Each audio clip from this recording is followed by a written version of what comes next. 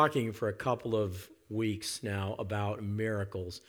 And the title of the story, When Pigs Fly, the title of the series, comes from the thought of, when you say something that's just unbelievable or something that is not expected to happen, and your response is, when pigs fly, kind of like, when that vacation spot that nobody wants to go to freezes over, You'll get that in a minute. And if you could laugh, I would appreciate it.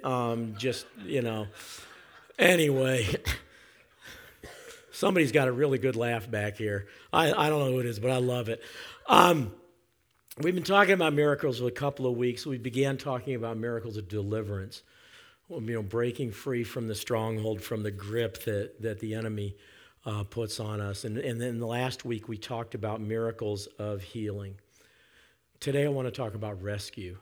And one of the things that comes to mind, you mentioned rescue, immediately several pictures come to my mind at least. And one of those is the image of a person floating in an ocean with no one in sight. They're in a life raft maybe, but they're by themselves and there's no one in sight, and they're just bouncing up on the waves, and waves are crashing over the side of that little tiny raft, which I don't care how big a raft it is. If it's in the ocean, it's tiny. And it's been days you've been out there. You haven't had anything to eat or anything to drink for days, and you're all alone and totally exposed to the elements. And all of a sudden, out of nowhere, you hear a sound. And you look up, and there's a helicopter coming your way, and it stops overhead, and it lets down a line with a harness, or somebody's coming down and being let down with it, with a harness, and they come down into the raft and strap you in the harness and lift you up out of the raft into the helicopter, and you're whisked away to a place of safety, a place of security, a place where you can begin to heal from the dehydration and the exposure to the elements. That's a picture of rescue when I think of that. You're just, everything's totally, it's out of your control, and you're just snatched out of that. I looked up in the dictionary definitions of rescue, and one is to save someone from a dangerous or distressing situation. Another definition is to take someone such as a prisoner forcibly from custody. So you go in and they think of the special ops. They go in and rescue someone that's being held prisoner, and that's what we want to talk about today. And I've asked Ann to come up and share her story with us, because it is a miracle story, and it's a story of God's rescue. So Ann, would you come on up? And some of you ladies are familiar with the story from her sharing it with our ladies group, and some of you, many of you haven't had the opportunity to have her tell her story. So let's give Ann a warm welcome. Go ahead and have a seat. We're going to get you situated here with the microphone so that you can speak right into it. Ann tends to be a little soft-spoken, and that's a blessing. But we want to make sure that we hear her. So we're going to go ahead and set that up. And before we get started, I'd just like to pray for you. That'd be a good idea? Yes. We believe in prayer, right? Yes. Okay. I thought we did here. Seemed like a good thing to do. Father, I just pray, and I thank you for Ann. I thank you for her life. I thank you for her witness. I thank you for her friendship. I thank you, Lord, that you have brought her into our lives. And I ask that your Holy Spirit would just rest on her right now. Give her your peace as she shares her story. Give her your peace. Let your Holy Spirit rest on her right now. Flow through her. Lord, let your words come out of her mouth. When we look at Ann, we see you, Jesus. So Holy Spirit, anoint her right now with the words that she's to share. In Jesus' name, amen.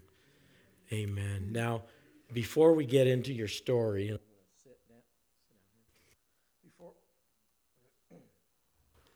before we get into your story, I would like to ask you, since we talked last week about healing, and last week we heard of Ellen's testimony, her story of healing just a month ago. You've had a recent touch of healing too, haven't you? Yes, I have. Due to a medication I was taking, my kidneys started dysfunctioning, and they were getting pretty serious. So a couple of the ladies in the Sunday afternoon meetings prayed for me for this condition, and I went back to my kidney doctor a few weeks later, and my kidney function had improved, which never happens. And they said I was going in the right direction now, and I just praise God for that current healing. Although I have many other healings that I'm going to share in my story, because I've almost passed away 3 times, and God has restored me 3 times. Amen. And I just want to say that last song, Rish, was just for me. There's victory in Jesus. There's victory in him. Yes, amen.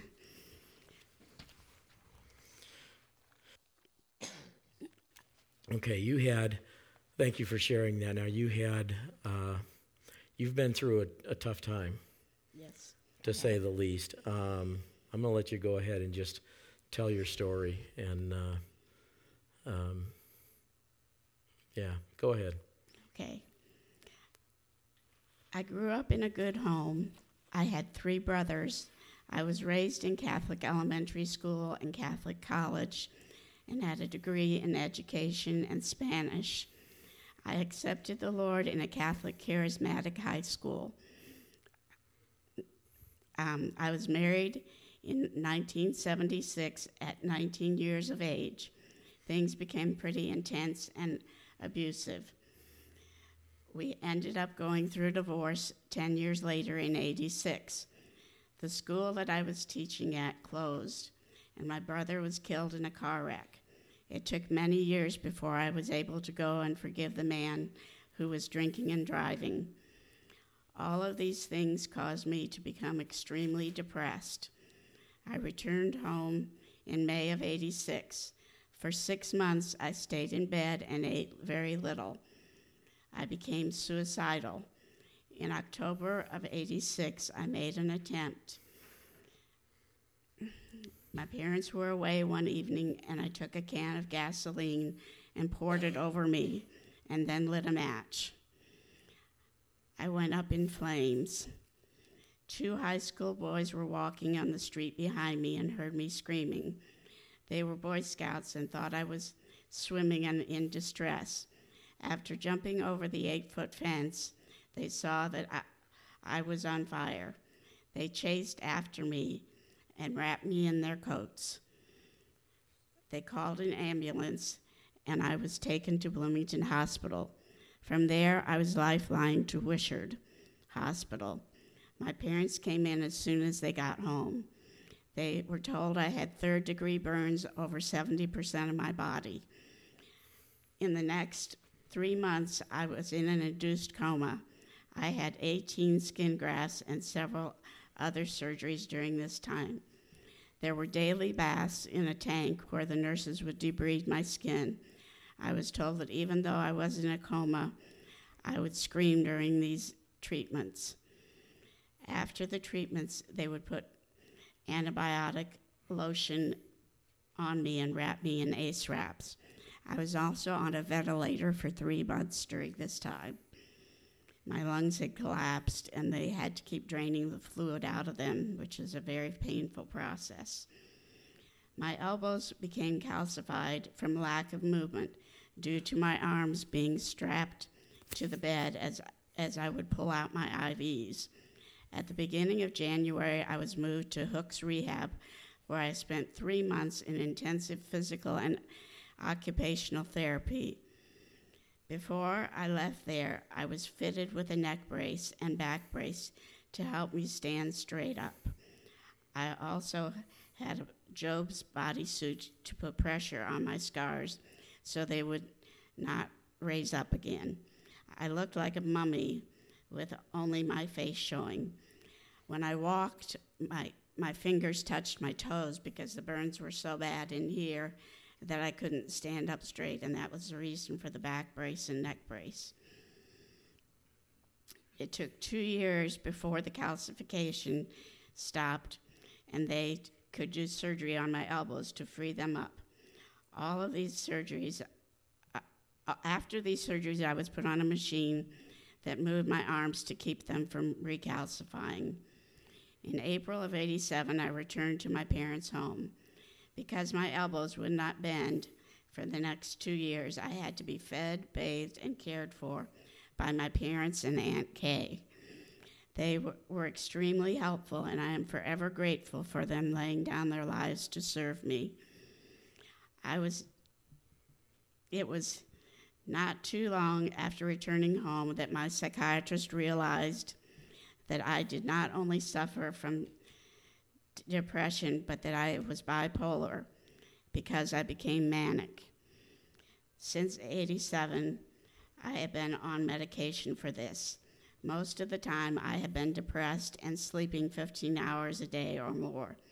But I also had quite a few manic episodes where I would have to go to the stress center and spend a month or two. This was due to going off of my medications because I felt like I was okay. When each of my parents died, I went through these manic episodes. Jumping forward to 2015, I was diagnosed with cancer. I had to have surgery to remove the cancer because of the grafted skin, I did not heal correctly and had to be taken into surgery 3 days later. A graft was taken from my upper left leg, and it was placed on the open area. During this surgery, I contracted MRSA. I was put in isolation for 3 months at Beltrace, followed by a month of therapy. So I'm not only a burn survivor, but a cancer survivor and a MRSA survivor and a sepsis survivor.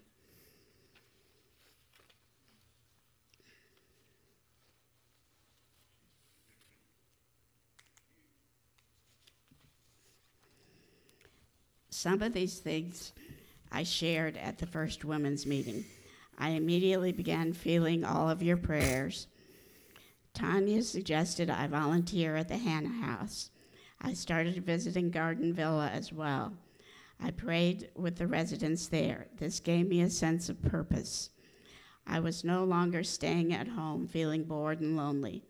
I began praising God more at home and was able to share my love for the Lord more easily with the people I came in contact with.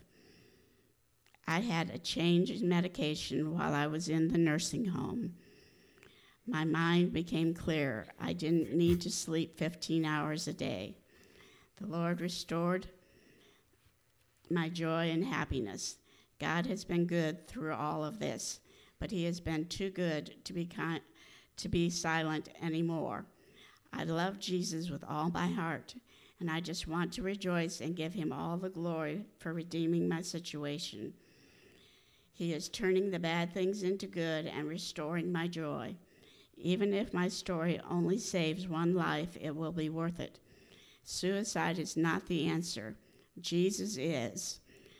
He took my sin, shame, blame to the cross and gave me unconditional love and compassion. He showed me his forgiveness and redemption. Now I want to let everyone know of his grace and mercy.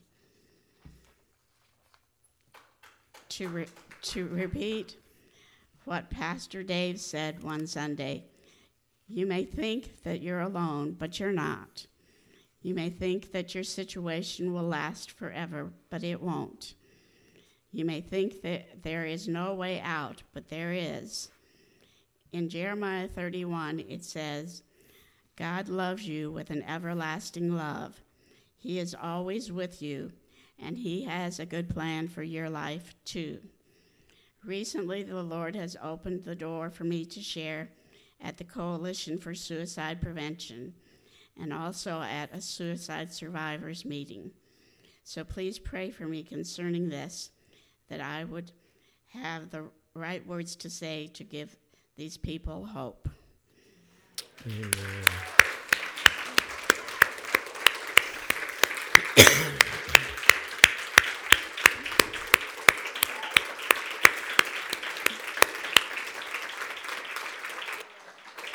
I want you to look at this, Ann. This family loves you more than you know. And we want to pray for you. So why don't you just stand here? We'll get this out of the way. And reach out your hands and toward her, and let's just pray. Father, I thank you so much for Ann and for the blessing that she is. I thank you for giving her the courage to share her story. It's such a painful story. But Lord, you've brought such tremendous healing. You truly have worked a miracle in her life, a miracle of rescue. You stepped in, Lord, when there was no hope, when all hope was gone, when Lord, you stepped in and snatched her literally from the fire. And I thank you for that. And now I pray that as she continues to tell her story, Lord, as she continues to tell about you, to proclaim the love of Jesus and the hope of Jesus, I ask for an anointing and a blessing to come on her life. I ask for more open doors to come to her, Lord, that the doors would be open, that the opportunities would come, and that you would just fill her with confidence to walk right through them. Lord, I thank you for her. I thank you for those that have been so instrumental in her story, Lord. I'm thinking of, I think it was Aunt Kay that was mentioned. Is that right? Aunt Kay that was mentioned, and Darlene is here, and her husband. Lord, those that have been instrumental in her in bringing her to this place and this church family, I thank you for each one that you place there to help her. And now, Lord, her heart is to want to go and just tell others. So we ask, Lord, use her. She's here and she's just saying, use me, Lord. In Jesus' name, amen and amen. Thank you for sharing.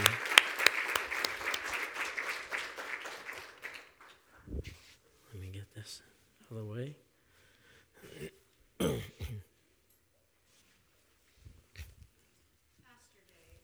Yes. Can I say something?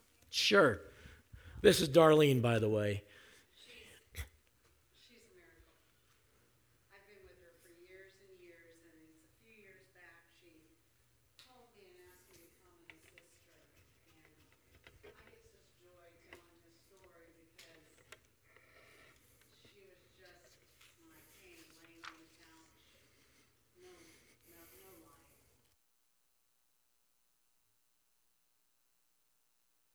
And do all those things. And the person that I am, I love to encourage. And I'm very funny. I'm a funny person, and I am silly. And she needed silly in her life. And she would lay on the couch, and I would be cleaning, and she'd just look at me and say, Darlene, you're wearing me out. And the Lord spoke to me right then and said, yeah, I'm going to wear you out. You're getting off that couch. We're not staying here. We did so many awesome things. And I am so blessed because I got to witness the miracle right before my very eyes. I mean, this person, and you all know her, and you all saw her, and now she walks a little taller. And Amen. she's never without makeup anymore. She's never without her hair being done, without her hair being colored, because I'm her beautician, and I'm her makeup person and all those things. But I am just so blessed to witness this miracle, and I thank you for this family that loves her, because that's what we all need, is just love. That's just all we need. And something that's really especially on my heart, her goal and her dream is to work with children in Puerto Rico. Right? That's right. And I would really pray, because we've seen the miracle. God is just beginning. She is starting over. And my hope is that all of you pull together as I am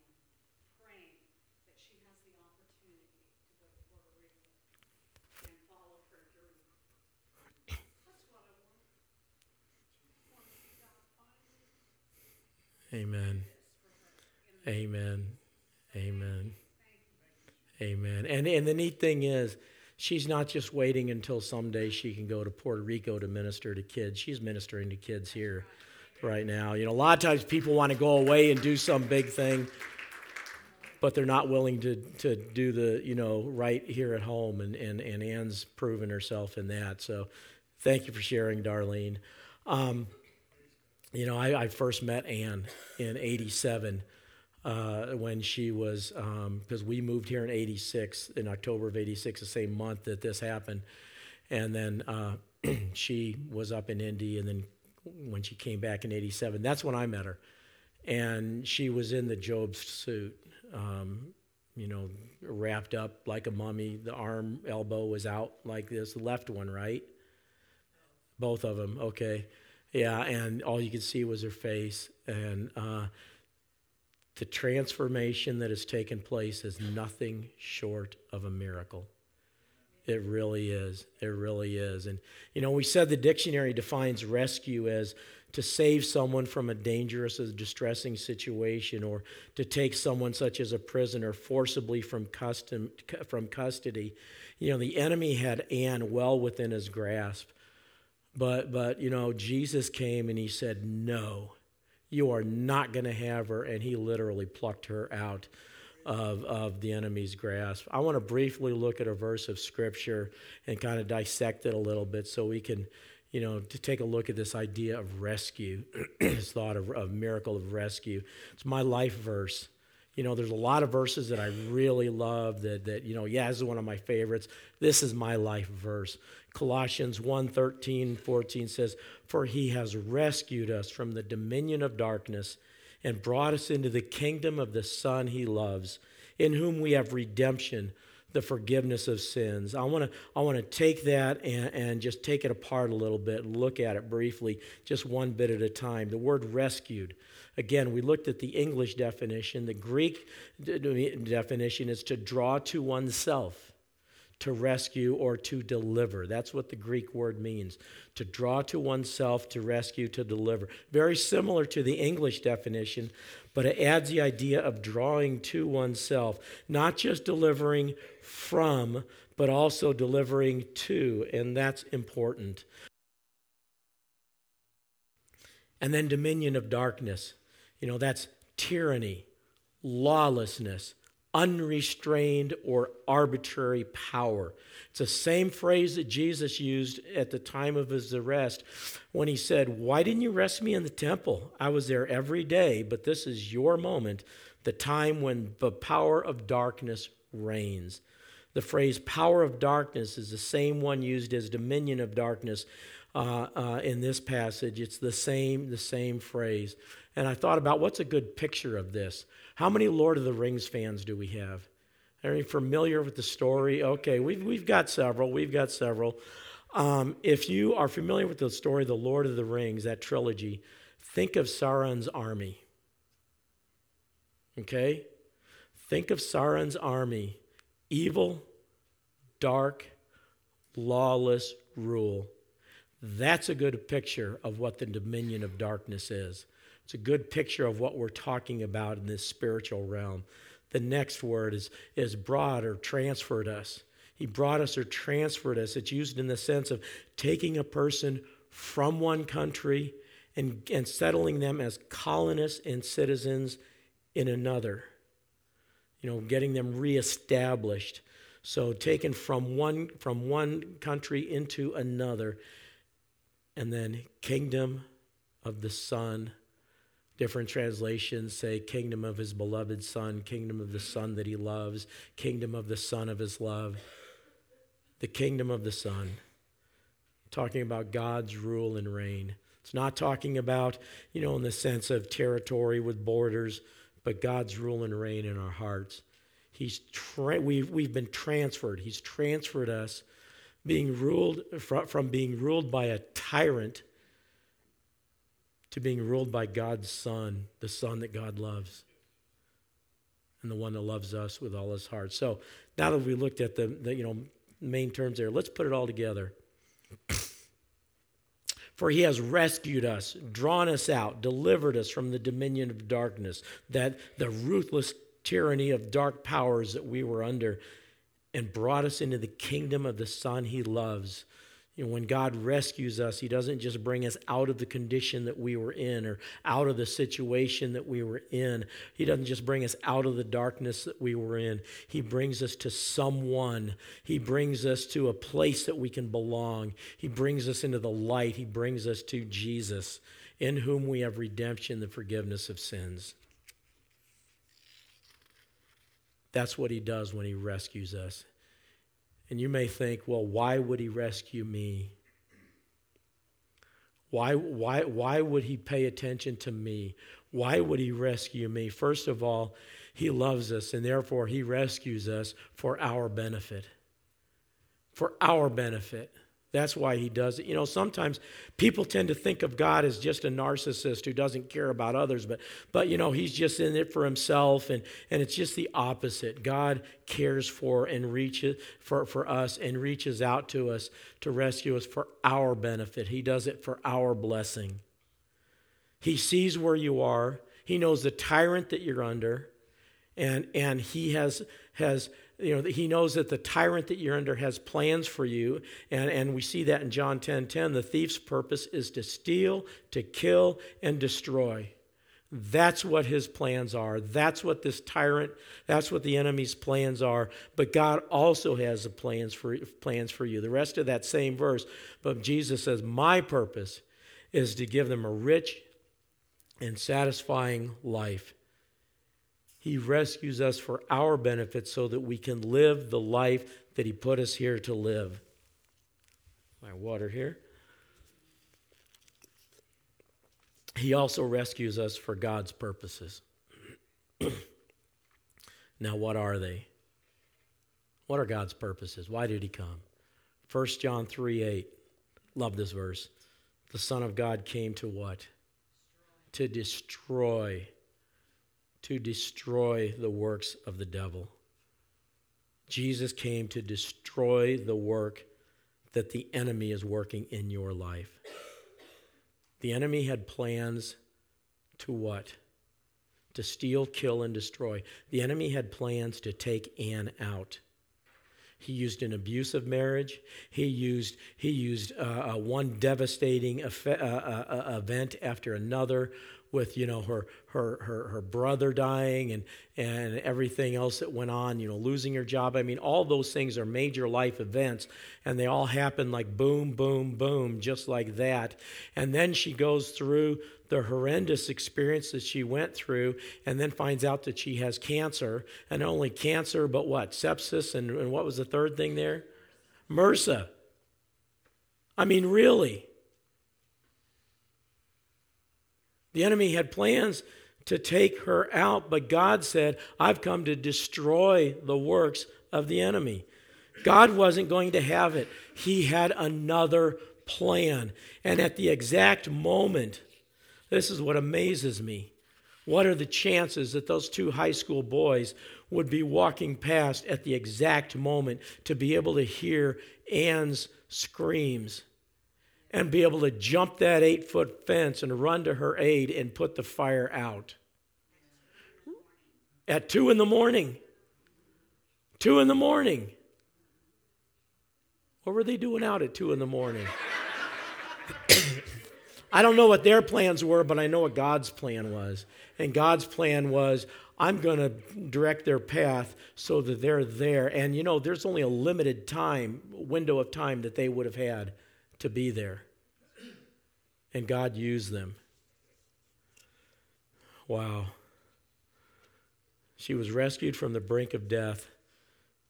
She was rescued from being trapped in a dark place that robbed her of all hope. And she was brought into a place of healing, a place of wholeness, a place of safety, a place of hope. Jesus rescues us from being alone and feeling that we have nowhere to belong, nowhere to go, and he places us into a community. He places us into a community.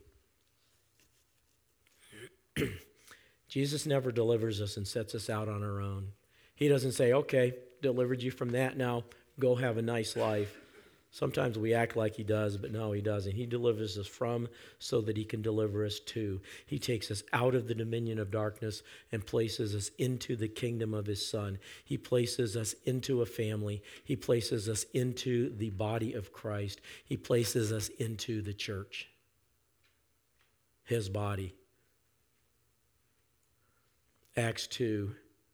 I love this picture of the early church. They were there to grow and to learn and to heal. In the early church, immediately, as soon as, Jesus rose, and then we have Pentecost and the Holy Spirit came and the church was born, they immediately began meeting together. It says all the believers devoted themselves to the apostles' teaching, so they were learning, to fellowship, so they were hanging out together, to sharing in meals, including the Lord's Supper, and to prayer.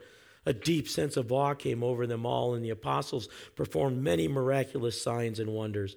And all the believers met together on one place and shared everything they had. They cared for each other there. They sold their property and possessions, and they shared the money with those in need. They worshiped together, not just out by themselves somewhere, not just, at home with my worship music on, or out in a canoe on a lake, or out on a golf course or something like that. It says they worship the Lord. They worship together at the temple once a month. Is that what it says? No, it says each day. And they met in homes for the Lord's Supper and shared their meals with great joy and generosity, all the while praising God and enjoying the goodwill of all the people. And each day the Lord added to their fellowship those who were being saved. A living, breathing organism. That's what the church is. And it's not filled with perfect people, but it's filled with people that care about each other and that love each other, that make allowances for each other's faults, that weep when others weep, and that rejoice when others rejoice. Church is a place for us to belong. It's a place to heal, to grow, to learn, to discover why we're here, and then it's a place where we can live that out. It's a place to encourage and be built up, and then turn around and encourage and build up others. It's a place to belong. Look at Hebrews 10. It says, let us think of ways to motivate one another to acts of love and good works. And let us not neglect our meeting together as some people do, but encourage one another, especially now that the day of his return is drawing near.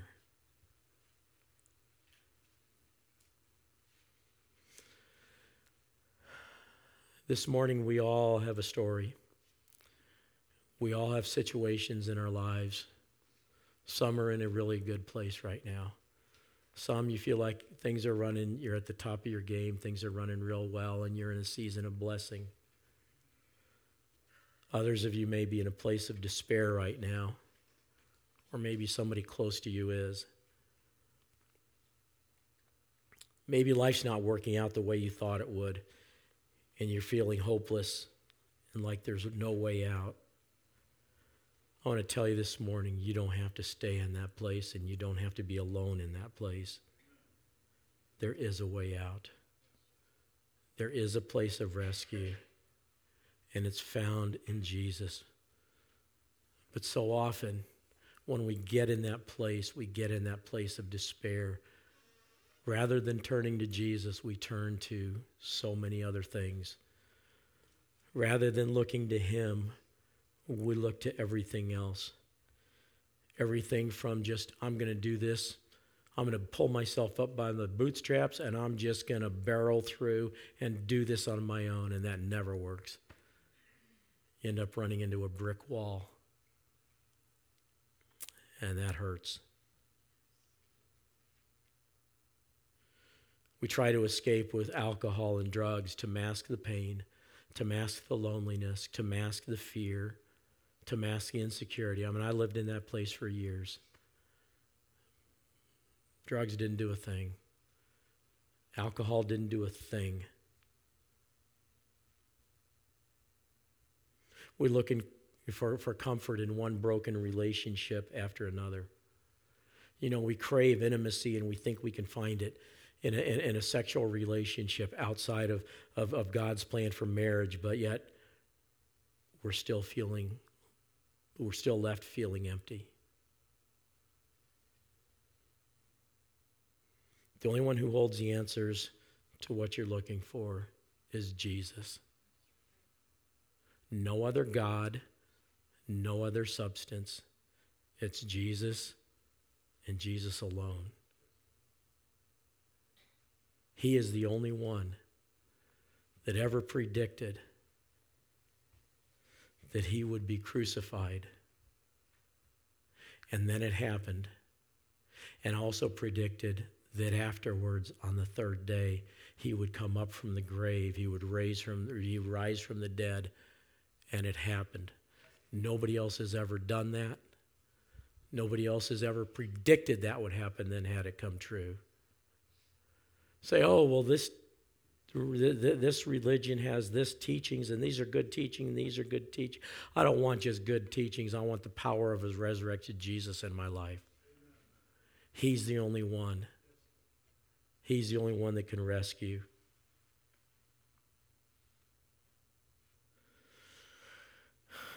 Maybe you feel like you're in that raft bouncing around in the ocean, and we talked about earlier, and you know he's lowering a lifeline down to you, but you have to decide to grab hold of it so that he can rescue you and draw you to himself.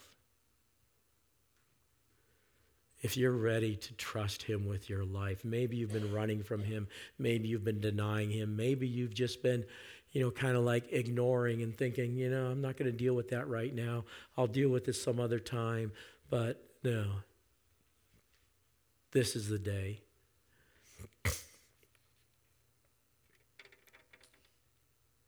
If you're ready to trust him with your life, and that means that you believe that he died for you, paid the price for your sins, and when he rose from the grave, he did it for you.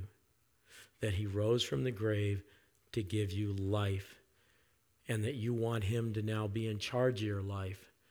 I mean, if he's not in charge of your life, I just want to ask, how's that working out for you? But if you want him to be in charge of your life, turn your life over to him, then I want to invite you to pray with me. I want to ask everybody to bow your heads and close your eyes, because I don't want any distractions. I don't want anybody moving around. Just between you and God. I'm going to pray, and I want to invite you to join me in prayer. And just repeat after me. And it's not the words, it's what's in your heart.